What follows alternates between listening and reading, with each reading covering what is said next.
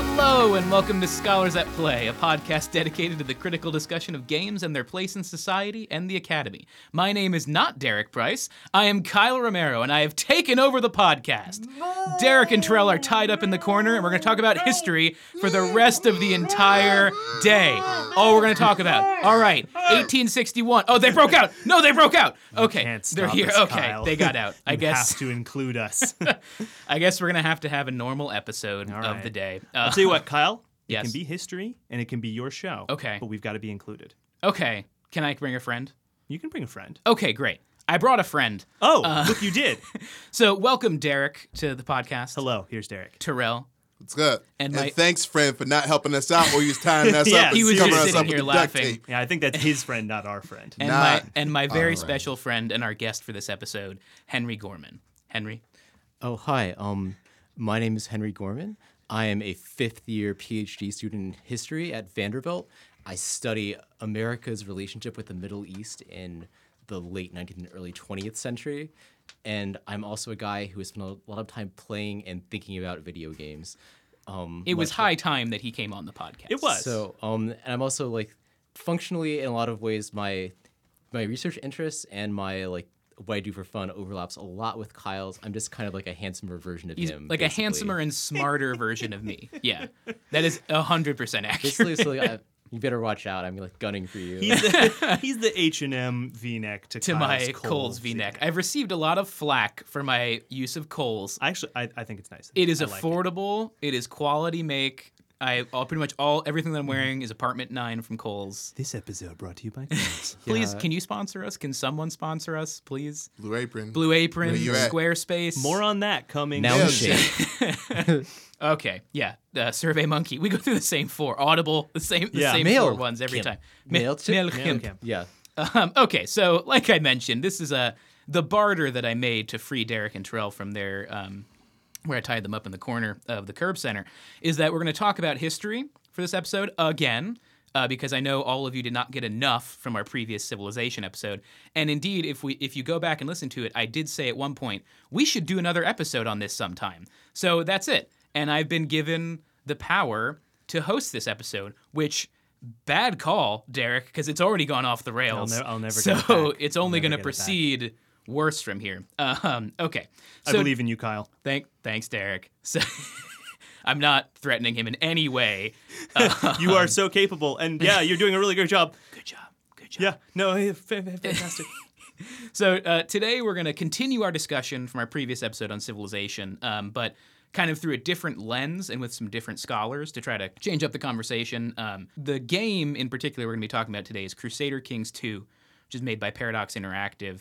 They also make a bunch of other games. And I want to turn to Henry here to describe Paradox games for us because very true to their name, their form, and their name, they are quite a paradox for all of us playing them, and you are kind of the master of them. So in 2 or 3 minutes, Yeah. tell us what paradox games are. So yeah. And how to beat them. 'Cause Also, I still don't how know to play them as well. So basically, like, Paradox they're like a Swedish development house and publisher. The games that they create themselves are basically like mostly they're best known for historical 4X games. So like that, and similar in some genre ways to games like Civilization, but with an odd sort of like kind of they're in real time but slow. They have they tend to have like a sort of risk style map in the same way that Total War games do, and they're also known for being both sort of like more deliberately historical, but also more complicated than games like Civilization. And I'd say like in order of increasing complexity, there's sort of like four major like lines kind of. There's the Europa Universalis series, which focuses on based on like what people call like the early modern period in the History Academy, or think about the Renaissance, Reformation, and Enlightenment as the age of discovery. Yeah. As all these periodizations All these- suggest, the game probably catering to its audience expectations is kind of Eurocentric. Yeah. Then there's Crusader Kings, which is about we're going to talk about more today, but it's a medieval game. It's all about dynastic politics. It's like the Game of Thronesiest aspects. It's about incest, marriage, politics, murder, Conquering the Holy Land. yeah, Deus Vult, all of these sorts of things are make an appearance. Then like the one that's more complicated than that probably is Victoria 2, which is basically, it's about the long 19th century. It's basically like if you took Lenin's theory of capitalist imperialism and turned it into a video game where the goal is to be the best capitalist imperialist you possibly can be, or if you have a revolution, the best communists. And that's how you sell it to scholars of play. Yeah. yes. Yeah, it's like class consciousness is a variable in the game. They algorithmically coded then in like class that's where you're consciousness. wrong. So It's a those games, constant. those three, I've spent like over 200 hours playing each of those. But the fourth game that the series is Hearts of Iron, which is basically a simulation of like the sort of diplomatic maneuvering and actual wartime of World War II. And it is so complicated that I like literally have no idea what's going on. I sometimes think that like it would be easier to be like Dwight Eisenhower actually commanding the Allied armies than it is to play this game. Because at least like Eisenhower could delegate, he didn't have to like micro everything himself. So this probably speaks to the relative intellect of myself to Henry, but I even find Europa Universalis bafflingly complicated. Yeah. So, and I don't want to speak for Terrell and Derek, but I think we share a kind of similar confusion. I think, Henry, we're happy to have you for many reasons, but one of them really is the amount of time you've spent with these games because, I think Terrell and I have spent some time with them. I spent about 2 hours trying to play Crusader Kings 2. I was totally baffled. And then I watched a section of someone's Let's Play of this for about 6 hours over the course of a week and a half. That actually keyed me into like a few of the things as to how the game works. And then I came back to the game and like finally had like, oh, I think I'm starting to see how I might be able to do a few things with this. But like, for those of you who are not familiar at all with 4X games or Paradox's specific brand of that sort of grand strategy kind of game, it is just menus on menus on menus. Yeah. There a lot of are text, like a lot of reading. It's a lot of text. It's a lot of reading. There's the events happen in text. There's not like really simulations of battles so much. There's like a big map, and then you've got a lot of menus, and that's kind of what you're working with the whole game. A close friend of mine described them as games for people who like spreadsheets. Yeah. And I think that's accurate. and I'm Much like, like our I'm future guilty as episode. charged. Yeah. Much like our future episode on Out of the Park Baseball. Oh my God, it's That happening. will be great. Okay, so I forgot. Hold on, Yeah, Terrell, did you yeah. want to just chat at all about Yeah, like like your your CK2 experience? I mean, like we're just sort of like bringing what we've brought. Like, what do we have? Yeah, what I've got is not a lot. That's okay. I mean, totally like I don't have much either. That's why we so- brought in the ringer. exactly. Yeah, I think it's more just like about positioning, like where we're coming from. right. I guess there's a part of me that just wants to group a lot of these games, including the 4X, along with Paradox games, to thinking about them alongside things like real-time strategy games, and to a certain degree, I mean, I think that's probably like the next step down, maybe from this sort of genre to the real-time strategy, and then from there maybe to something like tactical RPGs. Yeah. And I think that the general gradations are very interesting. I just, if I can get my hands on something where I can engage on that level, what I find sort of interesting about them is that you can sort of stop and play them. Like, Kyle, you've called Civ 4 a very sort of, or Civ 5 a kind of relaxing game for you, where you're able to sort of do that. And that's intriguing. And there's some versions of RPGs I like about this. This was not a game that I could spend the time, similar to Civ, unfortunately, learning how to play, or even, to be honest, just, get to that point. It's been a not great semester thus far. We're busy. That's not. Absolutely. I don't say that to like shame you, Terrell, or anything like that. But like, I think it's just like to position where we're coming from. Yeah. That it's some context for what we sure. think. And I do think like watching Let's Plays of this game Helps a lot. is really helpful and actually like teaches you in a way that the in-game tutorial like never does. Yeah. Yeah. I think a lot is obscured in the game. I played Crusader Kings 2, but I've put about 30 hours into Europa Universalis 4, and I think I understand it less than when I started playing. Yeah. Well, see, another thing about it is that because like that people who really get into the games tend to play them for hundreds of hours. There's this. They're kind of managed like MMOs in some sense. So there's constant introductions of new content, and there's those frequently come with patch updates, change to the rules, efforts to rebalance stuff Right. to stop broken strategies, these sorts of things. Yeah, So The it's, life of the game. So the rules change underneath your feet, and Yeah. there's so many of them. So like yeah. that, I bought Crusader Kings 2 at launch, and it's very different now than it was when I first Sure. started playing. Yeah. Great. So I do want to say I forgot a special guest that we've brought as well. In fact, probably the most important special guest that we've ever had. We're bringing them back. Can you introduce yourself really quick? It's the Gong. Beautiful. Everyone's Centered. so upset. Ready. It's It's wonderful. For those I of like you- the single ring. I don't love your tapping thing. That's yeah. Well, less- too bad. that's less I'm the good. host, so you're gonna I have don't to have deal that. with it. I don't have that power to stop him. I but- forgot what episode we did the Gong. It was for the. I think it was Game of It was the Year. Game of the Year. Yeah, it was Okay, Game of and the then Year. the Gong disappeared. It did disappear. But luckily, we've brought it back to We our found home. It actually came back. It came Came back it, to it us. found its way back. It did. So I will use the Gong to demarcate whatever I feel like. Okay. So next, I want to talk. I should have said this at the beginning, and it'll be in our show notes. But the text that we're going to be using for today. So basically, we're going to bring back some of the texts that we talked about for that last Civilization game. So that's Alexander Galloway's. What's the name of the essay? Gaming essays on algorithmic culture. The Yeah. specific essay is something as allegory. Allegories of control. Yeah. And the new stuff we're going to be bringing in are two articles by this guy named Adam Chapman, who I think in the field of historical game studies could rightly be referred to as like a pioneer and probably one of the first historians to go into game studies and try to offer like a coherent synthesis of like what is historical game studies. I think he's doing. He has several articles out, and I think his book just came out 2 years ago. Which I think is Digital Games as History. We should have this all. But basically, he's trying to articulate like the start of a field, you know, and trying to bring what historians know and do into studies of gaming, and in particular for him, like historical games. So the two articles in particular are in the order we'll talk about them. The first is called "Is Sid Meier's Civilization History?" In Rethinking History. And the second article is Privileging Form Over Content, Analyzing Historical Video Games. And I think these two articles are a good kind of cross-section of his work. And in the two articles show the first one, basically what his argument about video games are and our video games history. Yes. Spoilers. Spoilers. And the second one is, okay, now that if we accept that video games are history, how do we analyze them, right?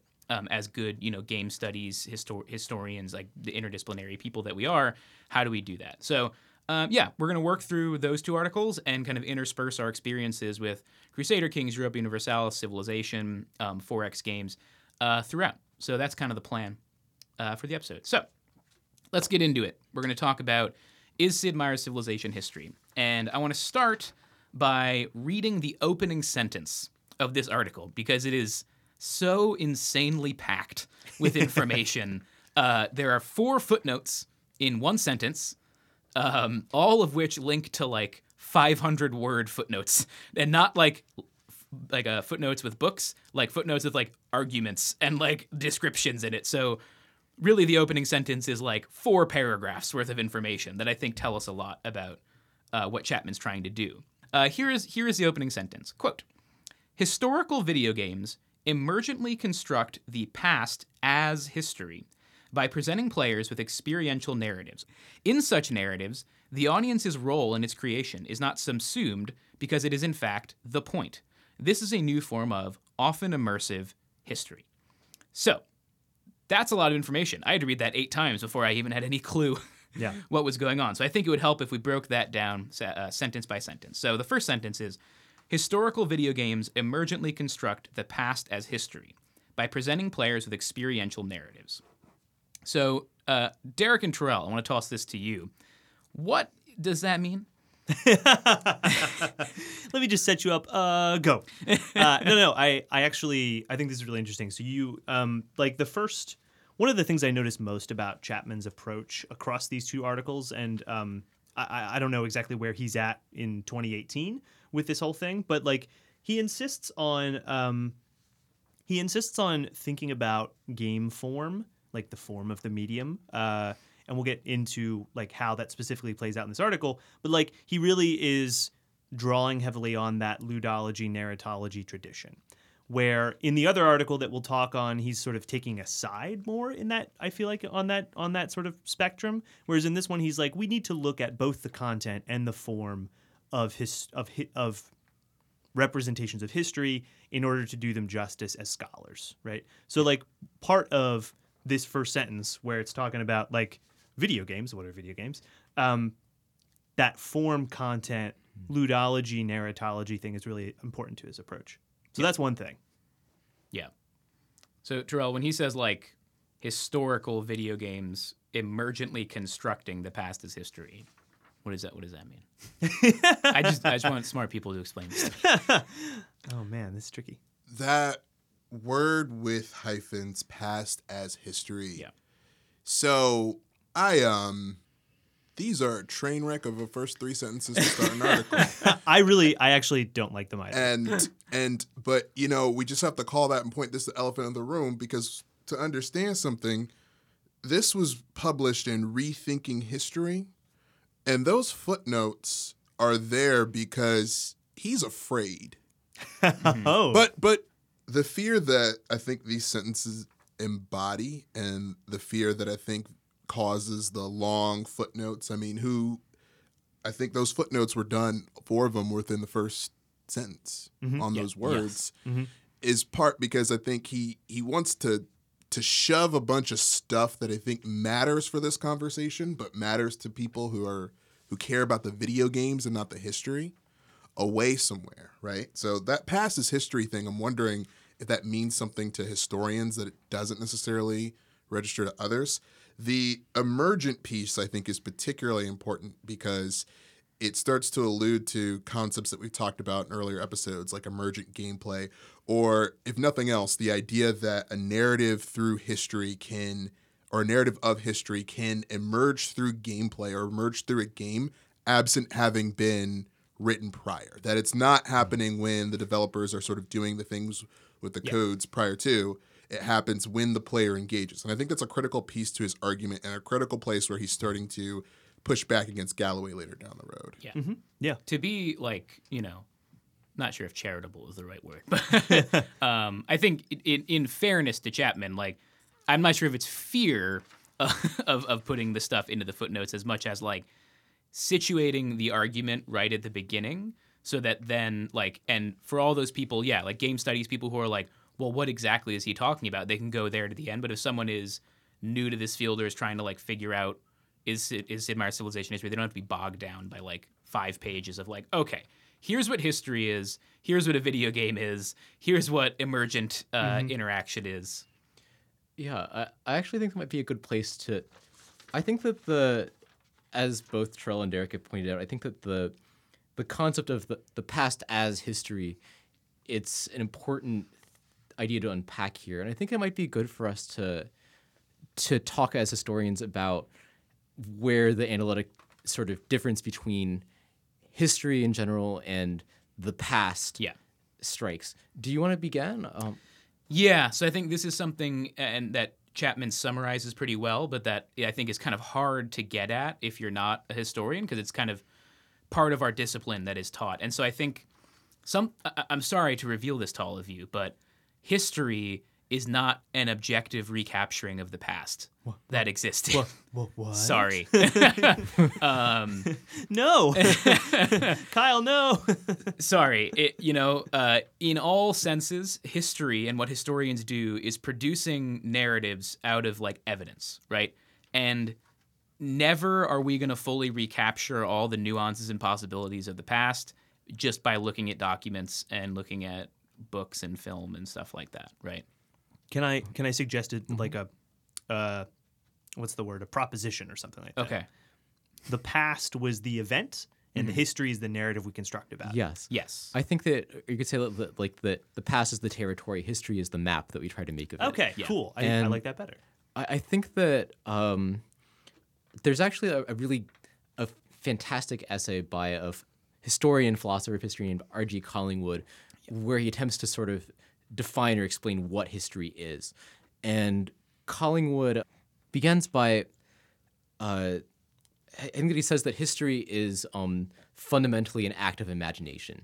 And the idea is that the historian is trying to construct a narrative about what happened in the past, which is fundamentally imagined, but which is consistent with and fits with the available documentary or archaeological evidence. So the idea is that in the same way that, say, if you're like a prosecutor and you're trying to convict someone of a crime, you try to explain sort of a story about what they did, which is convincing and which is consistent with all the evidence that you present. So, like, I think that Colin would say that history is a forensic discipline in the same way that law is, as it's practiced in courts. Yeah, and so for a little kind of insider baseball about the historical community, this was a really big debate among historians in the 60s and 70s in particular. And as with most really big intellectual innovations, postmodernism came to history like 15 years after it came to everybody else. And so when it came to history, you finally had historians like really rigorously questioning the ability to reproduce the past faithfully, or like with complete accuracy. And this led to a lot of disagreements, a lot of anger and debates within departments, and it's generally among historians called the cultural turn, right? Which is where historians started to employ like postmodern techniques of analysis, turning away from like the more traditional modes of representing history in order to use like new gendered analyses of race, which in some ways work outside of like what was traditionally cast as history. Right. Yeah, and I would say that roughly now, like, most historians are still empiricists, but we're empiricists in the loose sense of we want what we say to be consistent with a set of evidence of the world, rather than in the sense of we can describe the world absolutely using the evidence we have. Yeah. And so Chapman, in one of his voluminous footnotes, defines history, his working definition of history, as, quote, the practice of weaving a narrative representation with the intention of producing meaning about the past, which I think is a pretty good thing. And I think this kind of forms the crux of Chapman's argument, is that a lot of people assume that historians are just like telling us about the past. It's a fact, right? I can't tell you the number of times I've heard like, oh, history's so great, you can just learn all the facts about the past and that'll inform the future. And I'm like, oof, like where do I begin? Like where do I begin with my disciplinary field? And so really what we're producing are narratives that give meaning about the past and certainly can inform things about the present, but are one, fundamentally like imaginative based on an existing body of evidence, but in no way are like an actual recreation of past events, right? And are always kind of going to be formed in the context of the author, in the context of the culture that you're writing in. That's just a truth that we have to admit. Mm-hmm. So a quick question about that, just because, forgive me, not a lot of sleep and a number of other things going on right now. That distinction between we find the truth of the past to inform the future versus constructing an account of the past based off various pieces of evidence that we have, and it's always sort of imaginative, it's always something constructed, it's always something fabricated to some degree. What is the significance of, maybe pedagogically is the best way to think through this, what is the significance of that distinction for, student walk in and say, I think we're getting to the truth of something and that has value versus the practice and the account that we've just sort of described? Like, what is the weight of that distinction? Yeah. I think it's an excellent question. I think it's really tough in pedagogically as someone I haven't taught very much, but I ran right into that when I started teaching, because it's so easy to just like rely when you're teaching on like, this is an objective reality that happened in the past. God, just learn about the Civil War, right. But I think what really like, this is going to sound trite, but like we're in an era of like fake news, right? An era of where bias is everywhere and we're becoming more and more critically aware of it. And I think there is something to showing people that the way the past has been recounted changes over time, right? And it shows that people can shape the narratives of what the past represents. And so the way that I taught one of my courses here was I started with, how have historians thought about the United States over the past 100 years, right? And so in the 1920s, here's how they thought history happened. And then in the 1950s, this happens. In the 1970s, this happens. And so just showing that all of our thinking is always shaped by like the context that we're in and that it changes over time, as well as things change over time. So you kind of raising the question of, maybe I'm using this word correctly, historiography? Yeah. Yeah, so like you show the historiography, which is historians writing about history. Like what historians have written is called historiography. Getting super insider baseball. This is good. No, this is really good. History This is writing. awesome. Yeah, it's the literally best. what it means. History is the best, right? Yeah. So the history. By showing students historiography in addition to history, I think it can like give them potential openings into thinking more critically about like news sources in the present, or like what their own concept of history had been, and like how they can, and what were like the basis for that. So yeah. Yeah, I think it's also like getting people to think of history as a critical discipline rather than a story time. Yeah. It's like that you are, in some sense, it's still about telling a story in some sense. There's still a narrative component, but it's one that there's always a case of it's evidence plus interpretation. There isn't and there's some things we kind of talk about as if they're sort of established facts, but I think that's partly because like a narrative that wouldn't include them would be so bizarre and implausible that it would be hard to reconcile with the evidence. Yeah. And to sort of bring us back to Chapman's article a little bit, I think that the question of like how, through what means do we get people to think about history in this way is like one of the things that Chapman's very concerned with. Yeah. And so in this article, and then also the other one we'll talk about, he sort of talks about how, I don't know, this is a common thing you see in media studies and game studies and other sorts of newer fields, where it's like the book is the thing in every discipline, and everyone just thinks about the book, and we want to make space for film. We want to make space for, for video games. I mean, that's what Chapman's really concerned with. And to get us to the impetus that I think Chapman in this article wants to do several things, but one of them, I think, I don't want to, I feel like there's something deep underneath his article driving it forward. And I want to say that there's definitely, if it's not anger, it's a little bit of power. There's a little bit of like, all right, hold on.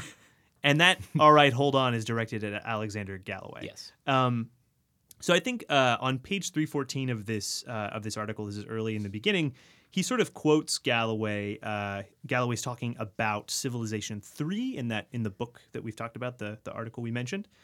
And Galloway says that basically that games can't be history. That's the summation of it. But Galloway's sort of thinking through he's reflecting on his experience with Civ 3. Let me do a quick detour through Galloway himself. Mm-hmm. He starts this chapter out by thinking about how do we think about the meaning of games, which is like, again, I think Chapman's really interested in how do we think about the meaning of games? How do games produce meaning? And Galloway sort of takes us through this like, well, we could start by thinking about them as ideological. And I think this is a form of criticism that he obviously positions as like having a long history, right? We've got criticisms of literature, of written text, and especially of film is his most immediate reference, where we sort of look and see how does this media object implicitly or even explicitly embody a form of logocentrism, or a form of Eurocentrism, or a form of white supremacy, or a form of, how is it overdetermined by a certain, by patriarchy or something like that, right? And so, and then he sort of goes through a little bit of Civ 3's like, well, we find out that this race is hardworking but not organized, something like that, right? He sort of goes through that and shows how you could do an ideological critique of these games. And then the next step he does is introduce this informatic critique, which Galloway asserts is the thing that wins out the longer you play. And informatic critique is really essentially that like games have the logic of what he calls protocol. He has this protocol logic. And this is the protocol logic is the logic of the computer. Everything is in discrete pieces. You access things through menus. Things are attributes. Things are variables that can be changed, and you can make versions of them. He's drawing on Manovich and the language of new media a lot. He asserts his own kind of stuff as well. But for Galloway's ultimate conclusion is that like it's not really the ideology. It's not really that Civ 3 is all about a Eurocentric view of history. Like we might say in the 20s they had X kind of ideology about history. Galloway tries to argue and really puts his foot in it, I think, saying there's no history here. There's no ideology here. There's only control. There's only that form of power that happens through information. Yeah. And so I'll read this quote, which I believe, which Chapman cites, and which is clearly, I think, illuminating and driving forward the whole thing. So Galloway says that the more one begins to think that civilization is about a certain ideological interpretation of history, neoconservative, reactionary, or what have you, or even that it creates a computer-generated history effect, the more one realizes that it is about the absence of history altogether, or rather the transcoding of history into specific mathematical models, ... History in civilization is precisely the opposite of history. Yeah. So this is kind of the core that Chapman is arguing against in his article, because he takes that part from Galloway, right, where Galloway kind of so firmly states that Civilization 3 in this case is not a faithful representation of history in any way, and basically says, I don't think you know what history is, is his response. So there's a few kind of ways he goes about doing this.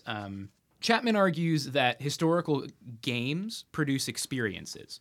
And if you believe in the definition of history, as Henry and I just kind of laid out, there's not much difference then, right? In producing a meaning-making map onto history, a game that produces experiences and discourses about the past is not much different than a book.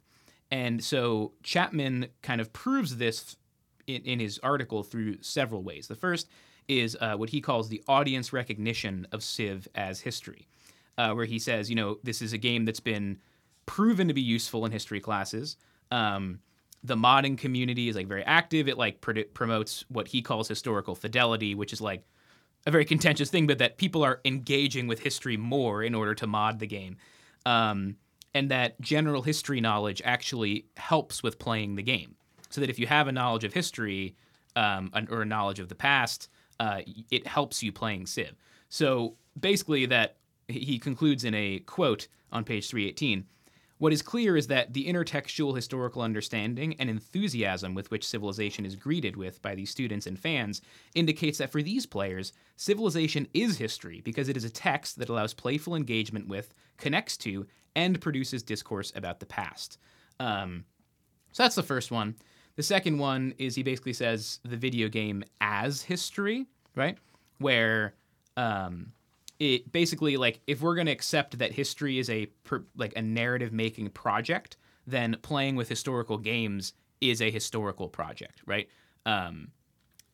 The creators of video games you could liken to authors of books, right? They're mobilizing certain pieces of evidence.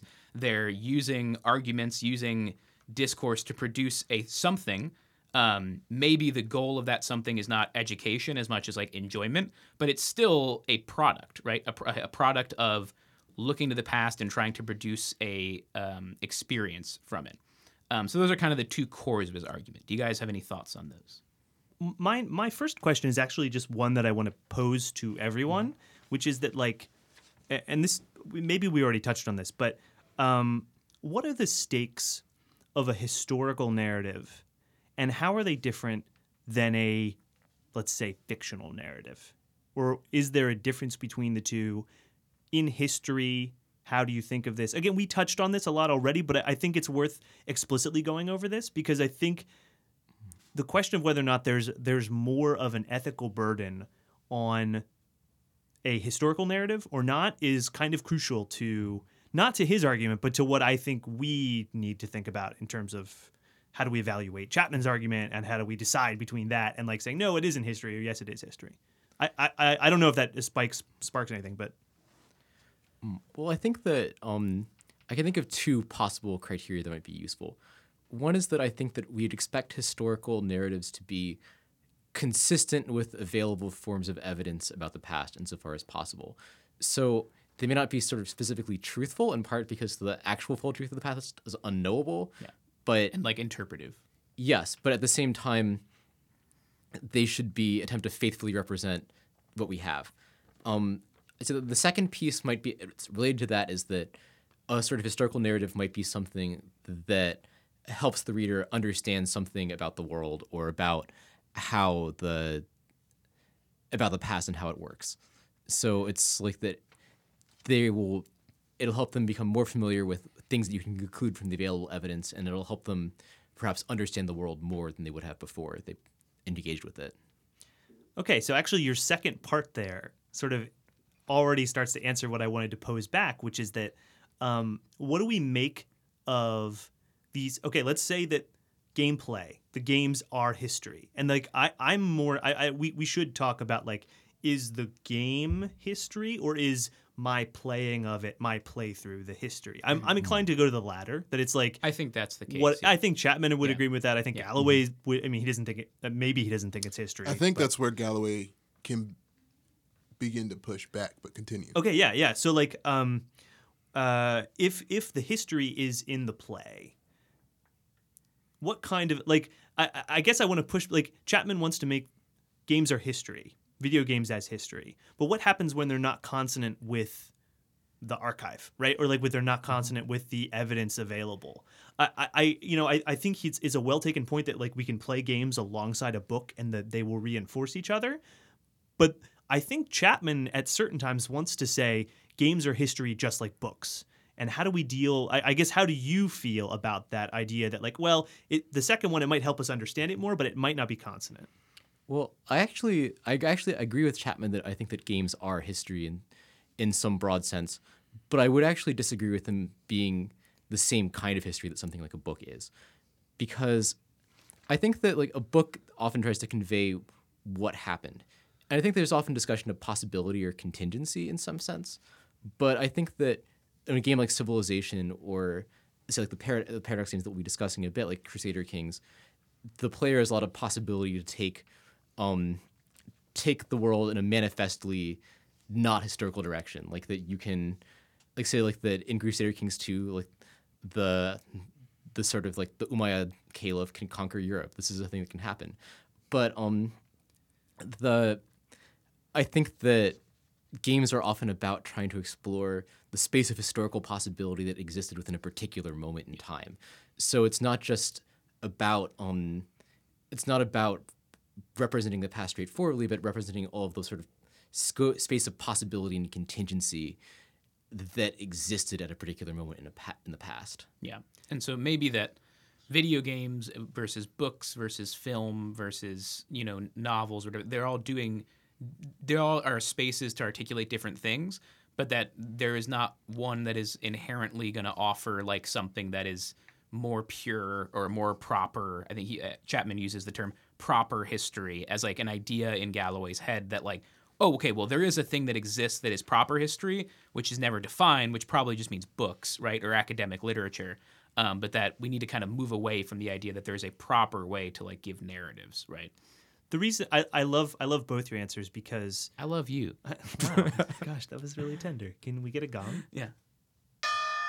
Beautiful. Oh, I feel like the question's not even as good let's as just that. end, guys. Yeah, okay, we're done. Well, I guess I don't. The reason I like your answer is because it goes slightly different from Chapman, where I think Chapman's really committed to, I think he says this explicitly, proving that video games are mimetic, that they are representational.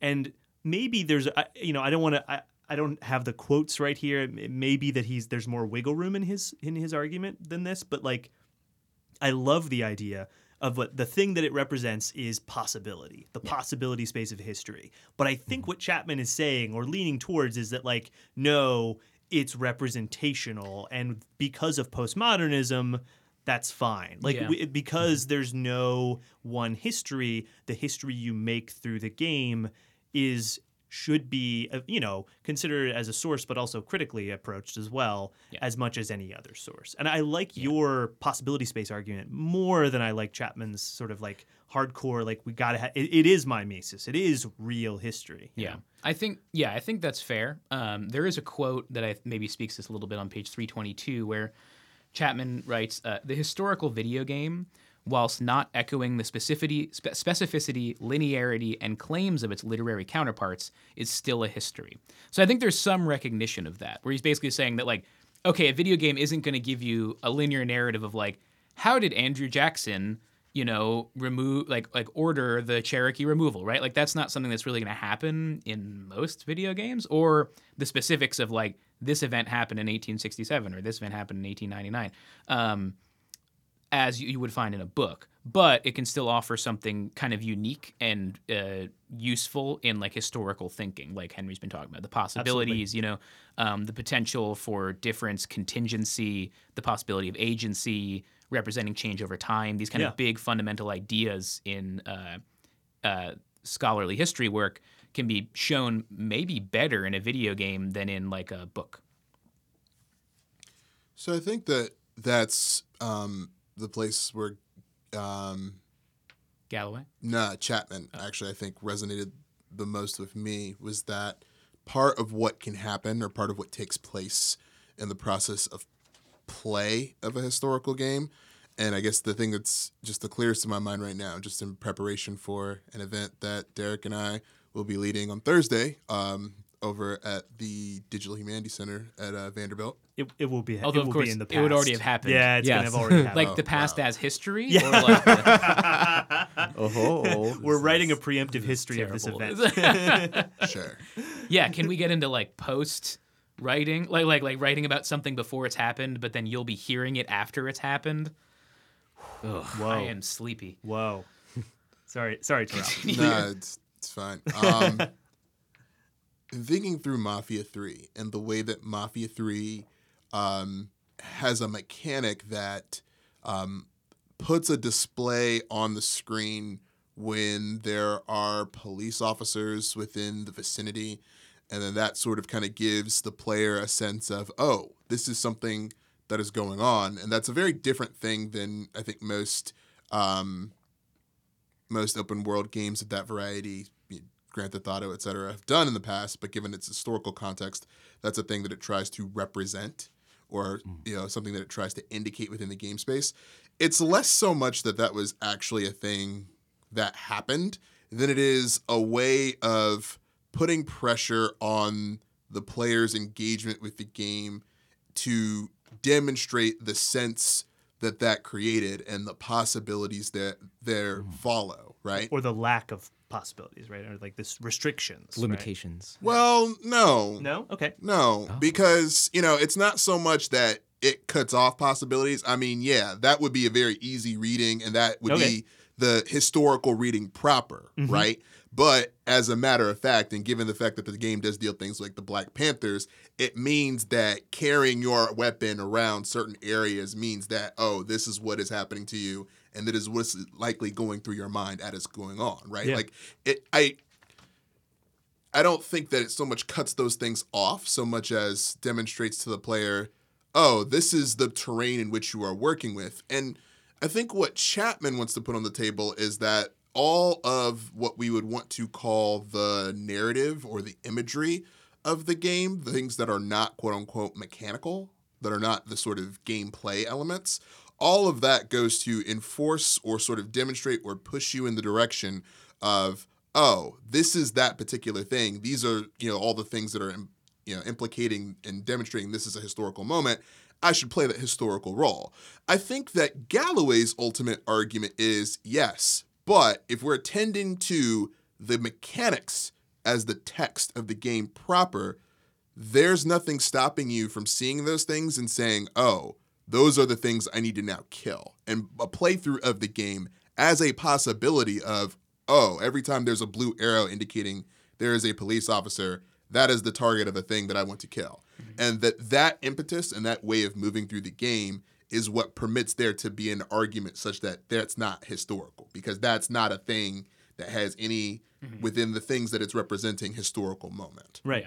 Yeah. But I think, there still are, that's a very good example, but in, another example would be in something in like Civ, I think there are other possibilities for like gameplay that is not defined by the mechanics, or for, like you've said before, like emergent gameplay that was not intended for, designed by the mechanics. I'm blanking on a specific example right now. But I have Great. I have examples. Thanks, Derek. Before I go to them, I want to drop one last thing because I just like I can't let this one go for Chapman. And so like to quick bring us back to this idea of representation and mimesis and like his insistence on Chapman at a certain point later in the article, he wants to sort of show how all the elements of narrative when writing history are present in the game.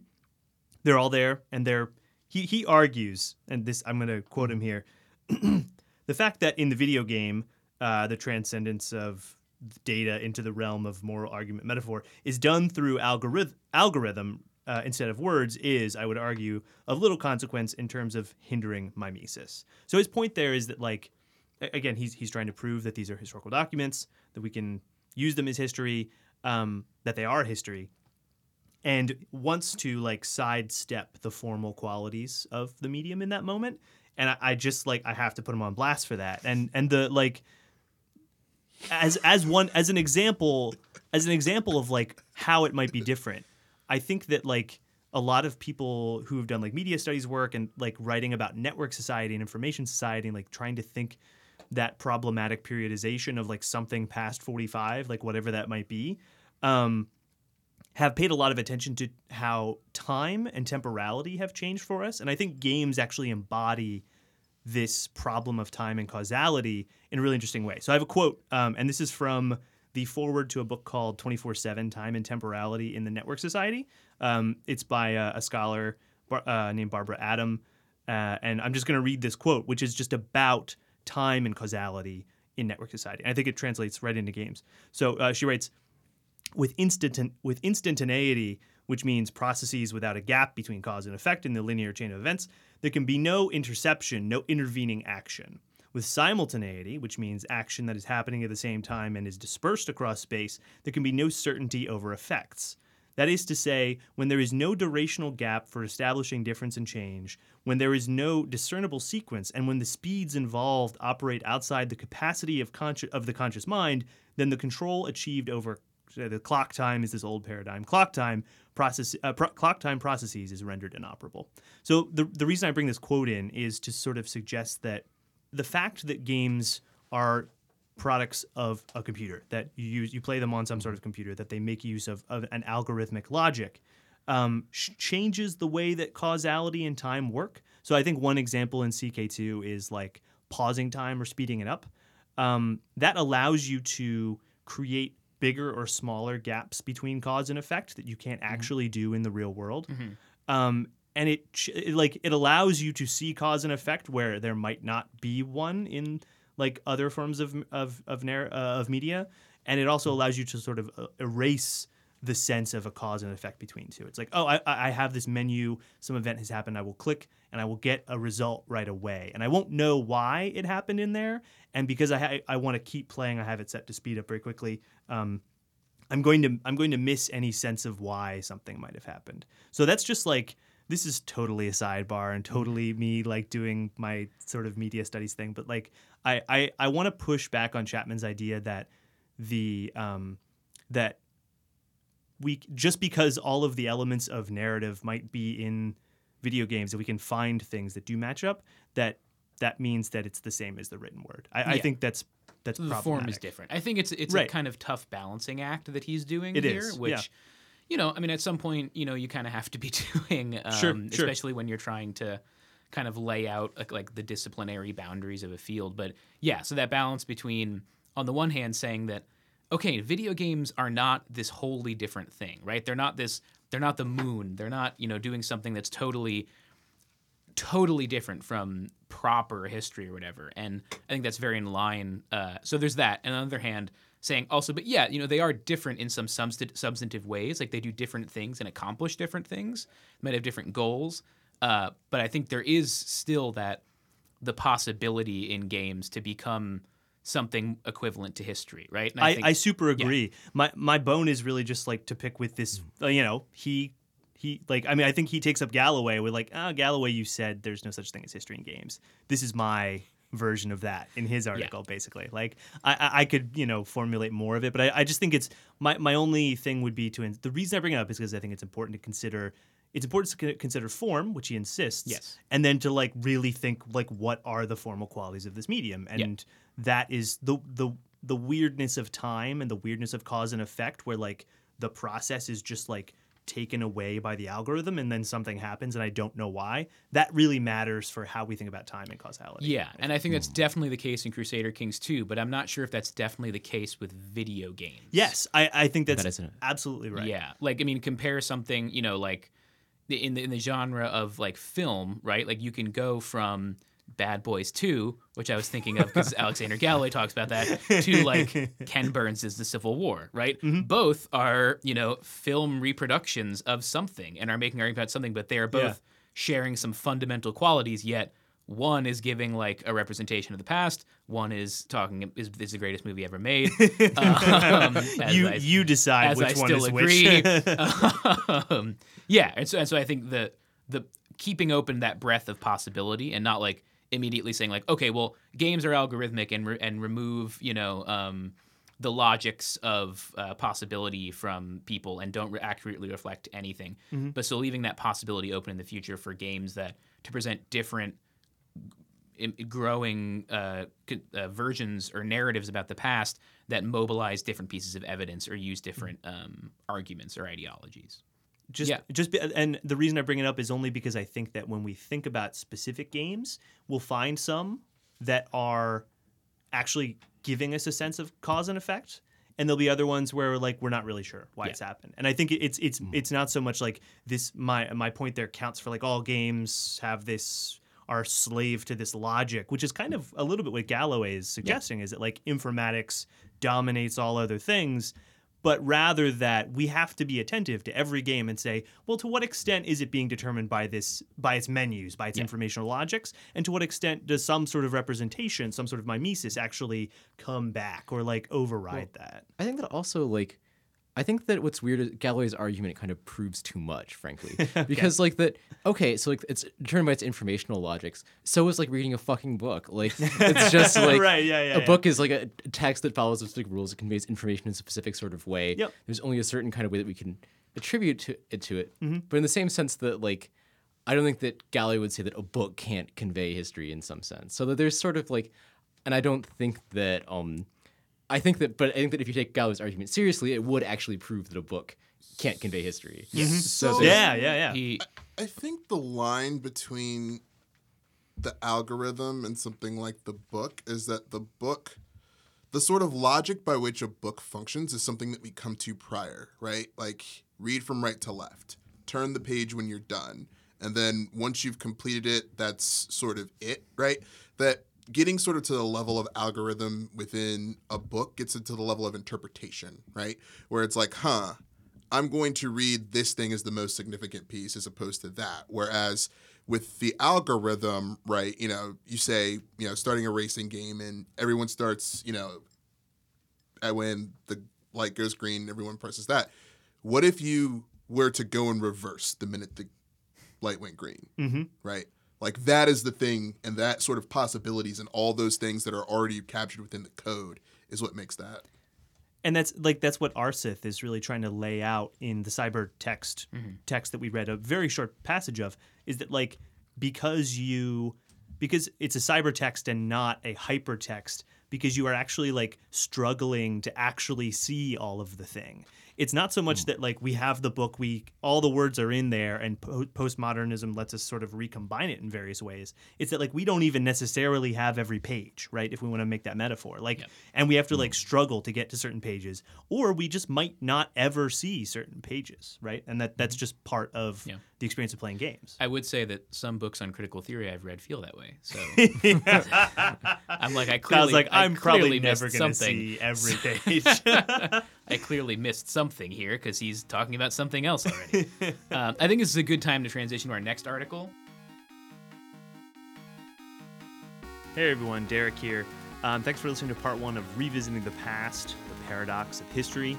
We're going to continue in part 2, talking a little bit about Adam Chapman's work, and then we're going to finally get into Crusader Kings 2, some other Paradox games, and we also touch back on and wrap back around to Civilization. So make sure to check back for that second part. Thank you so much for listening, and we want to thank, of course, everyone who makes this possible.